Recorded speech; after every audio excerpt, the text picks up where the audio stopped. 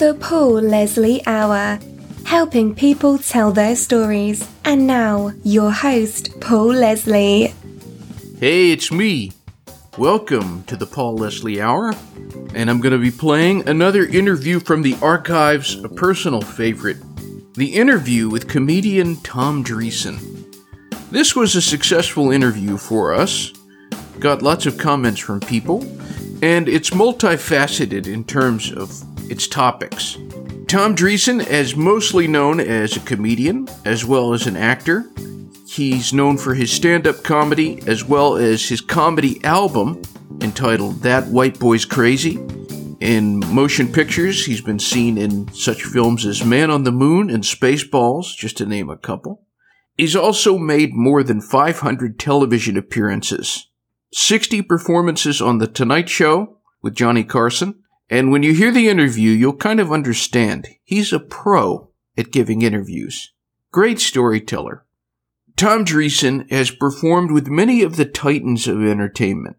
When you look at his career, you're going to see names like Frank Sinatra, Sammy Davis Jr., Dean Martin, Tim Reed, David Letterman, Robin Williams. Tom Dreesen, along with Tim Reed, formed the first and only biracial comedy duo, Tim and Tom. He was a regular guest and very good friend of David Letterman. In fact, I believe it was the day before his very last David Letterman appearance on The Late Show that this interview was conducted. He called in, we did this interview. Excuse the less than stellar microphone. David Letterman, of course, was a topic in the interview, and the very next day he taped the show. If you watch that episode, the very last Tom Dreesen appearance, he pulls his earlobe. He did that as a way of saying hello to me. At least so he says. Anyhow, lots of things in this interview. He discusses his 14 years that he opened for the late, great Frank Sinatra. And, of course, comedy, laughter, all of these things are explored. Let's get into the interview with Tom Dreesen. Ladies and gentlemen, Mark Twain said humor is mankind's greatest blessing. Our special guest stand-up comedian Tom Dreesen may concur. It's a great pleasure. Thank you for joining us. I'm happy to be here, Paul. What's going on in your life today? Well, I stayed up all night studying Tom Dreesen, and I've had 2 cups of Greek coffee, so I'm excited to begin this interview. It would only take about 5 minutes to study Tom Dreesen, but I appreciate you staying up all night to do that. It's a joy. I think most stories are best from the beginning. If we could go into your house when you were growing up, and we couldn't see, but we could hear, what would we hear? You'd hear hungry children saying, where can we get something to eat? I lived in a shack on the south side of Chicago in Harvey, Illinois. I had 8 brothers and sisters. We were very poor. 5 of us actually slept in one bed. We had no bathtub and no shower and no hot water. It was a rat-infested, roach-infested shack. I shined shoes from the time I was 6 years old till I was 12. I set pins in bowling alleys. I caddied in the summertime. I sold newspapers on the corner, all to help feed my brothers and sisters. But I say all that and tell you that it wasn't, I wasn't unhappy. I think that's the greatest thing that ever happened to me. So I'm being facetious when I say that you would hear your kids saying, I'm hungry. We were poor, but I had the love of my brothers and sisters. At one time, both my parents were alcoholic, but my mom later quit drinking later in life, but my dad drank till his death. But again, there was also a lot of laughter. I mean, my sisters and my brother and I, we had some fun and some good times too, Despite all of that, were your parents humorous people? Not my dad, but here's the interesting twist. First of all, my mother had a great laugh. I loved to make her laugh, even when I was a little boy. One time she was very ill, and we later found out she had double pneumonia and was taken to the hospital. But where we lived and you never went to doctors. We were so poor, we didn't go to doctors. The first complete physical I ever had was at age 17, and that was when I enlisted in the Navy, So my mom later was rushed to the hospital because she was so ill. But while she was in bed, I went in and my sisters introduced me as being Crosby, and I came in with a goofy hat and a pipe, and I tried to sing to her, and her laughter was just it's hard to describe. She had a great laugh. And then they introduced me as Bob Hope. And I came back out and I did like jokes to her. And so I can remember her laughter and how much that pleased me to hear the sound of her laughter, you know. Now, shining shoes in all the bars in my neighborhood. There were 36 taverns in Harvey, where I grew up, at a suburb on the south side of Chicago, like I said. And there were 8 taverns in my neighborhood. And that's why, and there were all these factories. So I shined shoes in all these bars. And I would go to the bar. My mother was a bartender. I'd go to her bar, the bar that she worked in last. And in there was my mother's brother-in-law, who was my mom's sister's husband. And he would tell jokes behind the bar. And I was fascinated by him hearing these jokes. I would sit in his bar. I'd go to all the bars, and I'd sit in his bar last, waiting for the shifts to change in the factory. And then I'd go back out again with my shoe shine box. But I went there because my mom was a bartender, but also because I loved hearing him tell these jokes. So I would sit in the corner, and it fascinated me that he could make this sound come out of people's body by his inflection, by his timing, by his vernacular. It just fascinated me that the sound would come out of their bodies and fill the air like electricity and unite all these people. All these people would all become as one, like he would have them laughing all the time. And so I used to emulate him. And many tell his jokes, many that shouldn't be told on a Catholic school playground. But I did it.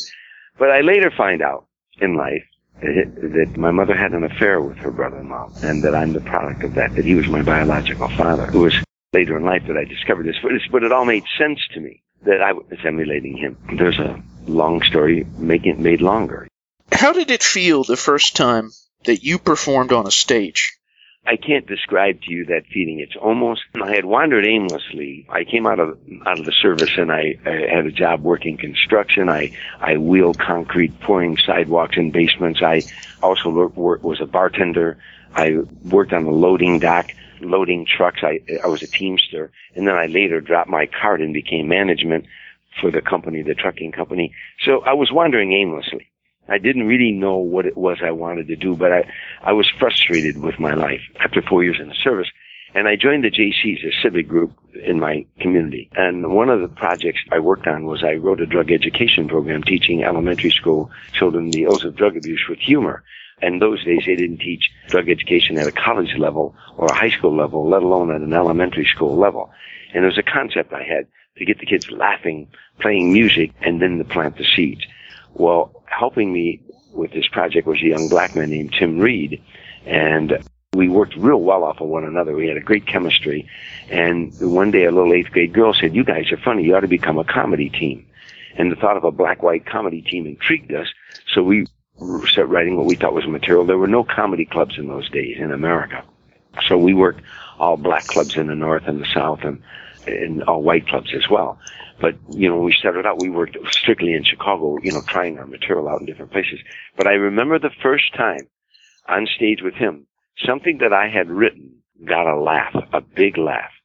And it was like an epiphany. It was like an old B movie where the dark clouds open up and the sun come bursting through and you hear the angels singing and all that kind of crap. But it really, I went, yes. Oh, yes, this is what I want to do. Inside my being, it was like, it's hard to describe that moment, but I knew that that's what I wanted to do. And I couldn't sleep all that night. It was a Friday night, and I got up the next morning, and I went to church, and there's no service, the Catholic church that I had been an altar boy, where I sang in the choir when I was a little boy, and where my mother sang in the choir when she was a little girl. I went to that church. It was Saturday morning. There was no service. And I remember, I knelt down and I prayed. I said, God, I know what I want to do. I finally found what I want to do. If you let me make my living as a comedian, I'll never ask for anything anymore. I was doing all these promises. I'll do charities. I was really, but the thought that you could make a living making people laugh just overwhelmed me. And I knew this is what I would die trying to do this. My prayers were answered, but it took a lot of years, a lot of struggle and everything. But today, and for many, many years, I've been in show business 45 years, I've made a living making people laugh. Our special guest is Tom Dreesen, comedian, MC, and motivational speaker. Now, you mentioned a lot of jobs there that you had. Was there one job that you learned the most from in terms of life lessons and that helped you later? Well, probably, that's an interesting question, by the way. No one's ever asked me that question before, Paul, and I've done 8 million interviews. That's an interesting question. I would say 2 things. One was being in the service, obviously, that I would engage myself with people when I was in the service. But in the 4 years I was in the service, you take this boy out of the south side of Chicago and you put him in, and there's a redneck guy from North Carolina, and there's a black guy from Detroit, and there's an Irish guy from Boston, and an Italian guy from Brooklyn, and all these different, an Asian kid and a Filipino kid, and we're all Americans, but we're from different cultures. And you put us together, and we've got to keep this ship afloat, so to speak. So we have to work together. No matter what our differences are, no matter what our problems are, we have to work together to make this thing. And through that, we bond. So I learned a lot of life's lessons from that experience. I would say the service was a great deal help. But then the other interesting thing would be a bartender. Being behind a bar in a neighborhood bar, you got to know the people. There were funny people, there were sad people, there were depressed people, there were people who drank just to have some fun, there were people who drank to drown their sorrows, there were people who were accomplishing things in life, and there were people who were never going to get any further than where they were. In fact, their dreams not only weren't going to come true, they weren't going to ever leave the neighborhood. So that was really revealing to me. And by the way, I told a lot of jokes behind the bar. I would, before I ever thought I'd be a comedian, I kept people laughing all the time. And you got more tips that way as well. But I would also create new material, original material about the neighborhood, because I knew the characters in the neighborhood. So it was really a good life's lesson for me. Tell me about the comics that influenced you the most. Well, when I was a little boy, we had no television in the shack that I lived in. Everybody else had TVs around the neighborhoods and stuff, but the shack I lived in, we had no TV, so I listened on the radio. And of course, Bob Hope was a strong influence, hearing Bob Hope on the radio. But there was another show called Can You Top This? And it was all these comedians at each, whatever the subject matter is, they would tell a funny story about it. And that really fascinated me. Now, also, 2 comedians that influenced me. One was Richard Pryor, and the other was Jack Benny. And for 2 totally different reasons. Richard Pryor spoke for my soul. I grew up in that neighborhood. I grew up in a predominantly black area, and I'm a street kid. I don't have a degree from academia, but I got a doctorate from the streets.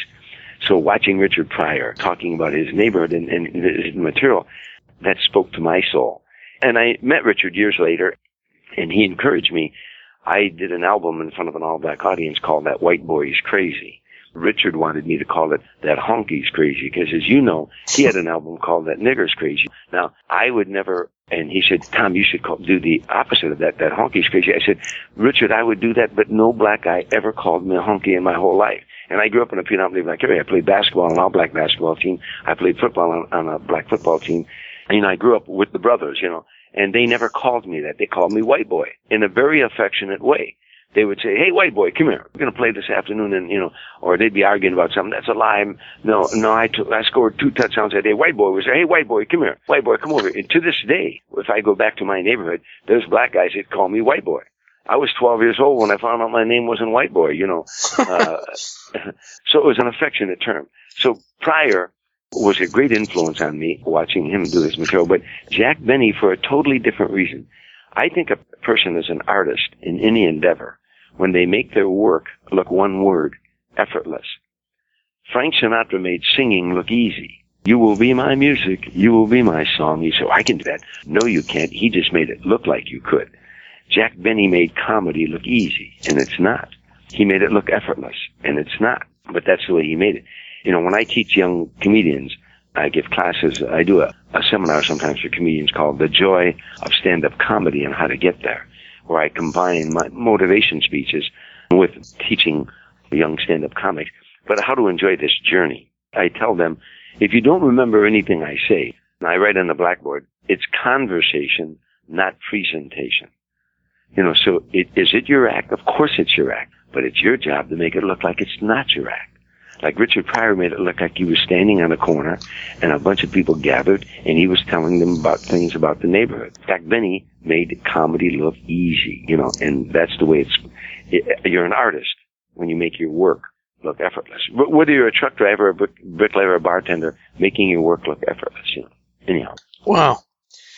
Our special guest is comedian Tom Dreesen. A moment ago you mentioned Frank Sinatra, and you're known for the 14 years you opened for Frank Sinatra. That's one of the things you're known for. Given his stature as an artist and entertainer, were you nervous to meet him? I'll tell you, it's interesting. First of all, I like to think that I didn't open for Frank Sinatra, that he closed for me, but I'll leave that to you. I used to tell that joke in front of him, and of course, he would get a big kick. He said, "That's right, I closed for Tommy." He had a great sense of humor in that direction, But yeah, I was, because first of all, let me digress. I was a fan. I mean, when I was a little boy shining shoes in all the bars in my neighborhood, he was on the jukebox. And where I grew up at, people loved Frank Sinatra on the south side of Chicago. Are you kidding me? He had 2 songs about Chicago. He was the epitome of what live entertainment was all about. The guys in the bar that were struggling, Frank Sinatra's daughter once said something very profound. Nancy said, "My dad is a winner that losers identify with." So the guys in my neighborhood whose dreams were never going to come true, whose women left them, was heartaches and sitting in a bar at 2:45 in the morning, pouring their heart out to the bartender. That's Frank, it's 2:45. There's no one in the place except you and me. He sang, his songs was their life, was a script of their life. And I was one of those guys. And here, when I first was going to meet him, I thought this was going to be the coolest thing in the world. An interesting thing happened. Many years ago, there was a comedian named Pat Henry that opened for Frank Sinatra. And Pat had taken a liking to me. He saw me doing, I was performing, opening for Fats Domino when the comedy team I was with had split up. I was opening for Fats Domino in Chicago at a place called Mr. Kelly's, and Pat Henry saw me, and he took a liking to me. He was a veteran comedian, and he was opening for Frank at the time. So they were in town, and he said to me, "Would you like to meet Frank Sinatra?" And I said, "Oh, my God, yeah, are you kidding me?" So he took me to the Ambassador East.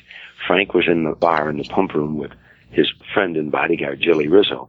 And Pat went around the corner, and Frank said, "Pat, where the hell you been?" He said, "I was with my friend. This is my friend, Tom Dreesen, a comedian, the kid I told you about." And Frank looked at me and said, "Hi, kid." And that's all he said. And I had to leave after that. I went home and I put "Hi, kid" on my wall. I thought, wow, Frank Sinatra. But then years later, when I met him, I was performing for him. I met him at rehearsal, and he was very polite. But by that time, I was a veteran comedian. I had done a lot of Tonight shows. I toured with Sammy Davis for 3 years. I toured with Smokey Robinson. I was doing Vegas, Tahoe, Reno, Atlantic City, and I'd done, Dinah Shores, Merv Griffin, Mike Douglas, done these shows, and hundreds of shows when I met Frank. So I was a little bit more of a veteran, and yet still was very impressed. But I thought I'd work with him 1 week. I thought, I was going to work with him 1 week, and then I would try to get my picture taken with him and hang it in every bar and back in Chicago. But it turned out that on the second night that I was with him, performing with him, he and his wife Barbara took me out to dinner. In the middle of dinner, I can remember like it was yesterday, he set his knife and his fork down, and he looked at me and he said, "I like your material, and I like your style. I'd like you to do a few other dates with me." And I didn't say, "Let me check my calendar." I said, yeah. And it turned into 14 years and 45, 50 cities a year and a friendship. That was a pallbearer at his funeral, and I spoke at his funeral, and I miss him every day of my life. A moment ago, you said Frank Sinatra had a good sense of humor. Could you describe what his sense of humor is like? What kind of stuff really tickled Mr. Sinatra? Well, by my humble definition, Paul, a sense of humor is not when you have the ability to laugh at others' shortcomings or misfortunes. It's when you have the ability to laugh at your own. That's when you have a good sense of humor. And he had one. You could, one night at a bar in Palm Springs, a bar called Chaplin's Bar. Sidney Chaplin was the owner of the bar. Ironically, he was the son of Charlie Chaplin. He was an old guy, and he owned a bar down there. Frank and I used to hang out in it. One night, Sidney would go home. At 2 o'clock in the morning, he'd lock the place up. He'd give Frank the keys and say, "You lock up when you leave," and we could stay there and drink. One night, Frank forgot to lock the front door, and I was talking to him, looking over, and over his shoulder, he didn't notice, but a car pulled up, and this woman got out. There was 2 women in the car. One of them got out, and the driver stayed in the car, and she ran in and came in behind Frank. And she said, excuse me, do they have a jukebox in here?" And Frank turned around and looked her right in the eye, and he said, "I'm sorry, what did you say?" She said, "Do they have a jukebox in here?" He said, "I don't think so." And he's looking around, he said, "No." And then he looked at her and he said, I'll sing for you. She said, no, thanks. And she turned around and she walked out. And he watched her like a little boy going out the door. And I said to him, she obviously didn't recognize you. He said, maybe she did. We both laughed about that, meaning you could do something on him. They roasted him on the Dean Martin roast. Do you know there are people who can't be roasted? They can't because they don't have that sense of humor about themselves. But he allowed himself to be roasted a couple times in his life, and so people could poke fun at him. Of course, Don Rickles, the stories are legendary, the Rickles poking fun at him, and I could have fun with him. He'd laugh at himself. But he also had a weird sense of humor. Sammy Davis Jr. had a glass eye, and Julie Rizzo had a glass eye, his bodyguard. So Frank one year at Christmas bought a set of binoculars, sawed them in half, and sent one to Julie and one to Sammy Davis. Oh. In Paul Schaefer's autobiography, We'll Be Here for the Rest of Our Lives, he talks about going to Iraq with you and David Letterman. He says in the book that you would explain to him that sometimes Frank Sinatra, you called him Mr. S, sometimes Mr. Sinatra, Frank, or the old man. So how would you know? It's just simple. When the crew was around, they referred to him as the old man, not O-L-D, old man. The OL man in the service, any military guy. And by the way, Frank's road manager, Hank Catania, had spent 22 years in the Army, and he was a master sergeant. When you talk about the captain of your ship is the old man. The captain of your outfit is the old man. John Kennedy was 23 years old, and he was captain of the PT-109, but the crew referred to him as the old man, even though he was only 23 years old. So it was an affectionate term given to the leader. So when the crew was around, you said, hey, the old man's going to be here at 5 o'clock, or I'm going to dinner with the old man, or whatever it was, with the crew. When I was alone with Frank in the car, he called me Tommy, and I called him Frank. But when company was around, like if there were people there in the dressing room, and I was wanting to know when we were going to dinner, I'd say, Mr. S, when do you, that was the way we referred to him as Mr. S, out of respect, because he was the boss. Very interesting. What was the best thing about touring with Frank Sinatra? Well, there was never Barbara always says it, his wife said, it was never boring, because you never knew what to expect. Frank was volatile. I mean, there were so many things about touring with Frank Sinatra that were the best. One is it was never boring. Everywhere you went, it was so exciting. You flew in this private jet. Paul, let me give you an example. If we were going on the road. Okay, I'm going on the road, and I'm going to do 5 or 6 one-nighters with Frank. Maybe we're going to end up in Las Vegas. A limousine pulls up in front of my house. 2 big guys come and carry all my luggage down. They'd carry me down if I wanted to be carried down. We drive over to the private jet. You get aboard the private jet. I get out of the car. They load everything. I just go aboard the jet. The moment Frank stepped on that aircraft, the moment he put his foot on that aircraft, we took off. His pilot's name was Johnny Spots, one of his pilots. And he'd get up and he'd say, let's go, Spots. All that pre-flight and all that other stuff better be done. We were ready to rock and roll. The moment Frank got on, you'd fasten your seatbelt, we'd take off down that runway. Now, we'd land in whatever city. Squad cars and limousines would meet Frank out as we came up the private jet. Squad cars and limousines would rush us to the arena. 20,000 people in the arena.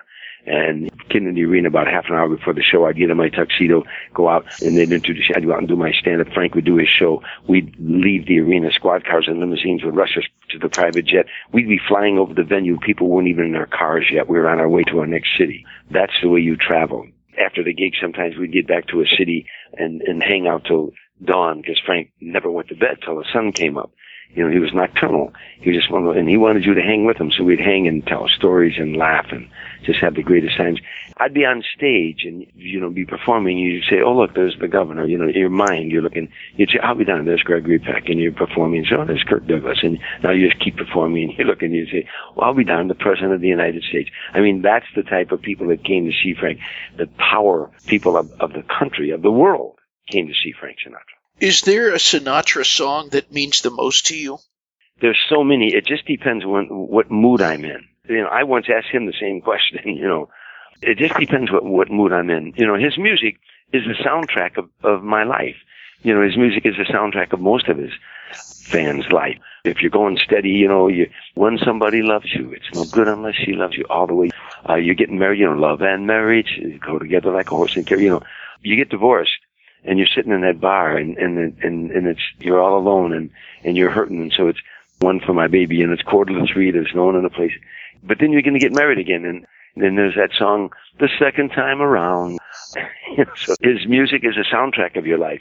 But being with him all those years, watching him perform, I mean, there were certain songs that I would sit in the wings and watch how the audience reacted to his songs. Come Fly With Me was always like, it's like a journey. Come fly with me, let's fly away, I love the way he sometimes would even open with that song. But when he did My Way, it was always the song before last in concert. Last song would be New York, New York, because you want to leave the audience on an up tune, and he would leave them on an up tune. But the song My Way always was significant in his life, but at the end of his life, when he was 78, and he sang till he was 80, but he's now 76, 77, 78, and when he would start to do that song, the lights would go down, and a spot would hit him. And I'd be in the wings watching, looking at the audience. And then he'd start to sing, and now the end is near. And though I face that final curtain, the audience would burst into tears. His fans would say, we love you, Frank. We love you. Long live Frank Sinatra. We love you. And as he did that song, because that's when that song, those lyrics, the meaning of those lyrics, and not the words of one who kneels. The record shows I took the blows and I did it my way. That was exactly what he was about. Regrets, I had a few, but then again, too few to mention. In that audience were people whose father, that was their song too. They owned one bread truck and they ended up owning 50 of them, or they own, they started out small, their grandfather, and built up 90 stores from when they had one little clothing store. It was their song too. That song is played at more funerals than any other song. That song had a profound effect on me watching him sing it to the audience. 2015 is the centenary year of Mr. Frank Sinatra's birth. Mm-hmm. What do you think people will think of Frank Sinatra in 50 years? What will people say? His music will live on. They'll probably say he was the greatest pop singer of all time, and there's no question about it. I mean, the greatest singers of all. Steve Lawrence once said to Frank Sinatra, you ruined it for all the rest of us. And Steve Lawrence is one hell of a great singer, a great singer. But he knew that every singer knew once Frank Sinatra sang it, it never was sung quite that way before. Frank would get a song, and he would read it like a poem over and over, like it was a poem before he sang it. People forget what a brilliant actor Frank Sinatra was. He won the Academy Award. He never took an acting lesson. I once said to him in front of Gregory Peck, Kirk Douglas, Clint Eastwood, Robert Wagner, all these great actors, I said, Frank, did you ever study acting? And Gregory Peck grabbed my arm and said, acting lessons would have ruined him. He was a diamond in the rough you didn't fool with. When you gave Frank Sinatra a song, to him it was a script. What did the writer feel the night the writer took pen in hand? Frank would immerse himself in that lyric and become that lonely guy in a bar whose woman left him and he's never going to find love again. And also the joy of the song. Like I said, come fly with me, let's fly. No one interpreted lyrics like Frank Sinatra, and they won't 50 years from now. There'll never be anybody like him ever again. He was one of a kind. Now, the other side of that was, I'll give you what people will think about him. I was asked, I don't know how many times, to do this show of a young Latino, had a show here in L.A., a hip-hop station. And he wanted to interview me, and I kept turning it down because I thought, what would I be doing on that show? Why would he want me on the show? And it might be one of those shows where they bring you on to put you down. And so my manager kept calling me, and I said, no. Well, anyhow, I met the guy one night at the Laugh Factory in Sunset Boulevard. I was doing some new material, working on new material, and the guy came up and introduced himself to me and said, please come on my show, Mr. Dreesen. I'm a fan. And so I went to do a show, and it was a hip-hop show. And he started asking me about Sinatra, and the switchboard lit up. And people calling in, 17 years old, 19 years old, 22 years old, 23 years old, guys and girls. At intermission, at commercial break, I said to him, I don't get it. I mean, this is a hip-hop station. Frank Sinatra's music is so far from this and all this interest by young people. And he said, now, can I swear on this? Yeah. Oh, okay, Paul. So, I mean, I don't want to offend any of your listeners, but this is what the guy actually said to me. We were at commercial break. I said, I don't get it that the young people calling in. He said, oh, man, it's not about his music. He was a fucking outlaw, man. And I started laughing because that coined it. Yes, he was an outlaw. He did it his way. And people of all generations respect that. that he took the blows, and he got a lot of blows, and he was down on his knees in his life, but he got back up again, and he did it his way. So that explained it to me. Yes, of course, that is the truth about Frank. Was he right all the time? Hell no, you know. I always say this, Frank Sinatra was not a saint, but he did some saintly things in his life. I was watching this clip of you on Letterman, and you talked for a moment there about Frank Jr. And not too long ago, we had the opportunity to welcome Frank Sinatra Jr. What do you think about Mr. Sinatra, Frank Sinatra Jr.? First of all, how would you like to go into baseball with the name Mickey Mantle Jr. or Babe Ruth Jr.? So I have tremendous respect for Frank Jr. And he's a good singer, by the way. I mean, there's only one Frank Sinatra, of course, but his son is an excellent singer. And in the 14 years I toured with Frank, only twice did Frank ever cancel where he couldn't, his throat was so bad that he couldn't, he called it his reed. Frank never called it his throat. He said, my reed is a little sore. So he couldn't perform, and Frank Jr. subbed. And I would open for Frank Jr., and both times he did an outstanding job. And I've seen him perform many times. He's a great musician. And, I think the world of him. I mean, I think he's just a great entertainer. And by the way, an extremely intelligent. Definitely. Which I'm sure you know, Paul. Extremely intelligent man. Well-read, well-versed, well-read. Interesting guy. We mentioned Letterman. How did you meet Mr. David Letterman? I came off stage one night at the Comedy Store when this young kid with a beard, he had a red beard, and an old red pickup truck. I came off stage one night, and there he was. And he said, I really enjoyed your show. And I said, oh, no kidding. And what is your name? He said, I'm Dave Letterman. I said, oh, where are you from, Dave? He said, I'm from Indianapolis. I said, oh, I'm from the south side of Chicago. And we started talking sports. And we became fast friends. Him and I played basketball together. We played racquetball together. We jogged together. We go jogging. We went to different comedy clubs together. Of course, we performed at the Comedy Store, but then we went to the Ice House. And in fact, I got a picture on my wall of him and I and George Miller at the Ice House. And then George Miller, God rest his soul, a good friend of mine, and David. But then we went to a Comedy Magic Club in Hermosa Beach and different places. We became friends. David was very shy. Today, now that as years go by, I realize that he's really shy. He's almost a recluse, that had I known how private he was, I may not have been so aggressive in my friendship, but I'm an outgoing guy, extroverted, and so I kept taking it to him, and we became friends before I realized how shy he was. Had I known how private he was, I probably would have respected that and maybe not been as aggressive in my friendship with him. But I didn't know that, and he responded well, and so we started hanging out and just had a lot of laughs together and had a lot in common. I mean, he's a good basketball player. He would never admit that he's good at anything. One thing you have to learn about David when you get to know him, that he really doesn't have a clue as to how good he really is, and he really doesn't want you to tell him how good he is either. He was a good basketball player, so we played basketball together. I played on a team. I was a captain of a team called the Comedy Store Bombers, and David was a power forward. I played guard, and we had Jimmy Walker, Johnny Witherspoon, a lot of other guys on the team. We actually were 17-0 that season, and that's how I met him. And of course, loved watching him on stage. He had such a quick mind. I really enjoyed that. Aside from his shyness, this is kind of a simple question, but really, I want to know, what is Dave like? Let's put it as a friend. First of all, if you were to give the eulogy to Tom Dreesen or to Paul Leslie or to whoever, his mother would say things about him that no one else would. His wife would say things about him no one else would. His children would see him from a totally different point, and his buddies from a totally different point. So I can only approach it from a friend. He's as loyal a friend as you'd ever want. I know that I could call him anytime, day or night, and he'd be there for me. I know that. And I don't have to see him every day to know that. We sometimes don't talk for weeks or a month, and yet we'll email each other or talk. I know that no matter what I wanted or what I needed, that he'd be there, and he knows that of me. So as a friend, he's very loyal. As a human being, I repeat, he doesn't know how good he really is. I dare say that most of the sketches and things you see on TV and the late night shows, David originated a lot of that, and they just took it to another level or to another place sideways, but he's very creative. I mean, he's shy. He's very shy. He's not good in public.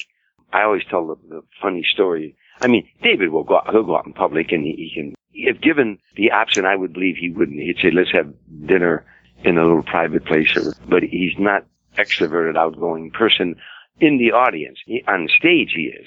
He has a stage persona that's different from his personal persona, you know. But I always tell the story, every time I'd go to New York, we'd try to find some place to eat, but he'd always want to know about the place, what's it all about, where's it at, you know, where we're going to be sitting. But, you know, very shy about things. So one time I go there, and he said, hey, we're going to have dinner at the 21 Club. And I went, wow, the 21 Club, that place is packed. I used to go there with Sinatra all the time. And I thought, wow, David must be getting over some of his shyness, and we're going to have dinner at 21 Club. Wow. So after the show that night, we get in the limo, and we go to the 21 Club. We get out and we walk out, get out of the limo. We're going inside, and the maitre d', hey, Dave, how you doing? And I remember Martha Stewart was in there that night. I remember walking by, and he waved at her, and we're going through this big crowd of people, and the maitre d's taking us, and now he's taking us out of the dining room into the kitchen. Now we're walking through the kitchen. We're saying hello to the chefs. Now we're going down winding stairs, and we get down to a little walkway, and the maitre d' said to David's secretary, take this iron rod and push it between the two bricks. And she did it, and went click, and then it made a sound, and they pushed the wall, and now there's a table, and we're in a wine cellar, and there's just a table for like 4 of us. And Dave said, isn't this great? I said, no, this is nuts. This is crazy. This isn't great. I mean, what are we down here for? The Russians going to attack or something? You know, but that's the way he liked it. He thought that was so cool. What do you think is going to happen when he retires? What are your feelings about that? Do you think that he's going to still do something, or? You'll never see him again. Say No? goodbye. If you're a David Letterman fan and you like David Letterman, so take a real good look at him when he says goodbye, because you're never going to see him again. He's a shy guy. He'll wander. I mean, he's got his own. It's no secret. He's got a big ranch out in Montana, and he's got an island in the Caribbean somewhere, and he will do that. He'll help raise his son. He just adores his son Harry, and he and Regina, his wife, will live happily ever after, because, you know, he'll get out on the ranch. He's got horses out there and things like that. And he goes fishing. He's got another place that he has that's got a river running through it, and that's what he'll.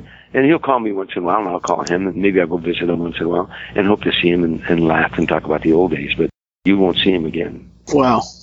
What is your all-time favorite sound? Laughter, of course.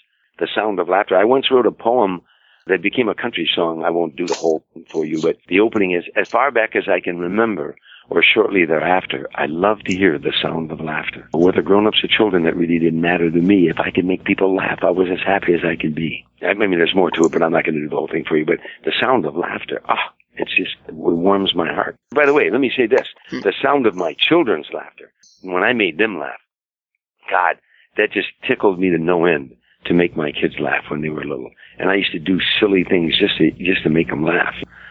If I could ask God for one favor, this one favor, I would ask, could I go back in time and have my 3 children small just one more time for 24 hours? I would not sleep for 1 second just to be with them as little kids for 24 hours, because I just love the sound of their laughter. Other than laughter, what do you hope people get out of your performances? First of all, what they'll get if they laugh is that laughter is healing. I hope they'll forget their troubles just for a moment. You know, whatever is on their mind. Laughter is 2 things. Number one, I mean, if you dissect comedy, it gets boring. But when people laugh, if they're watching a comedian on the stage, they're not thinking of their problems. The brain can't think of 2 thoughts at the same time. It can only function 1 thought at a time. So if you're laughing at the comedian, you're not thinking of your problems. The other thing is, because of Norman Cousins, the guy who wrote the book Laughtermath, and he wrote another book called The Anatomy of an Illness, Norman Cousins was dying of a terminal illness, a heart problem, and the doctors told him it came from stress. And he thought, laying in the hospital, if negative input, stress, made me ill, then positive input would make me well, the opposite. So he checked himself out of the hospital and only watched I Love Lucy reruns, Candid Camera, Three Stooges, The Marx Brothers, and he'd only listened to comedy albums. He never watched the evening news, never listened to evening, and never read the papers. Just only listened to funny things. He lived 27 years after the doctors told him he was going to die. Because of him, UCLA did research on what happens to the human body when you laugh. And they realized that after a hearty laugh, that endorphins are released from the bloodstream, chemicals that go released from the brain into the bloodstream. And so that feeling you get after a hearty laugh, that that sense of well-being you get after laughing too hard, it's because your body's gone through an actual chemical change. So laughter is psychologically uplifting and physiologically therapeutic. So therefore, comedians are physicians of the soul. So you can call me Dr. Dreesen if you want, Paul. But, I'm being facetious, but that's what I hope they get. That's a long story. That I hope they leave there with a sense of well-being and, God, wasn't it fun, and I forgot my problems. And you know what? He's just like me. He has pain like me, and that's what the comedian is. He's every man, or every woman. We suffer the same. Well, Dr. Dreesen, what is the best thing about being Tom Dreesen? Is that I get a chance to talk to people like Paul Leslie. How was that? That's very kind. For anyone who's listening to, because really you're talking to everyone who's listening, what would you like to say to everyone that's listening in? I hope your dreams come true, because mine have. And the dreams do come true. That's what I wish for everyone, that if you find the work that you love, you never work a day in your life. Very few people find that. I was lucky. But I have to tell you, in honesty, I prayed for that. I sound like a religious guy, and I'm not, but I went to 8 years of Catholic school, and I believe there's a higher power. And you call it whatever you want to call it, but I believe in a higher power. And I believe that prayers are answered. And I did that. I used to, before I ever was a comedian, I didn't know what I wanted to be. I used to pray. I'd be sitting in a bar at 2:00 in the morning saying, God, this can't be what you want me to do. There must be something out there I could be doing. And when I found that, I found the work that I love. The wind, as the Irish say, the wind got at my back. That's what I wish for everybody. I hope that if you haven't found the work that you love, keep searching for it. It's out there somewhere, And then, of course, the other thing I give you my prescription, Dr. Dreesen, right? Laugh out loud 10 times a day. I don't care if you're home alone. When I was in acting class, there's scenes you had to cry, but there's scenes you had to laugh too. Just burst back and go, look in the mirror and laugh out loud, because it's jogging of the heart, and it does release those endorphins. Practice laughing. Try to find something to laugh about at least 10 times a day, even if you have to do it alone. Laugh out loud. Look in the mirror and look at yourself and say, what a mess, and start laughing, My last question. Who is Tom Dreesen?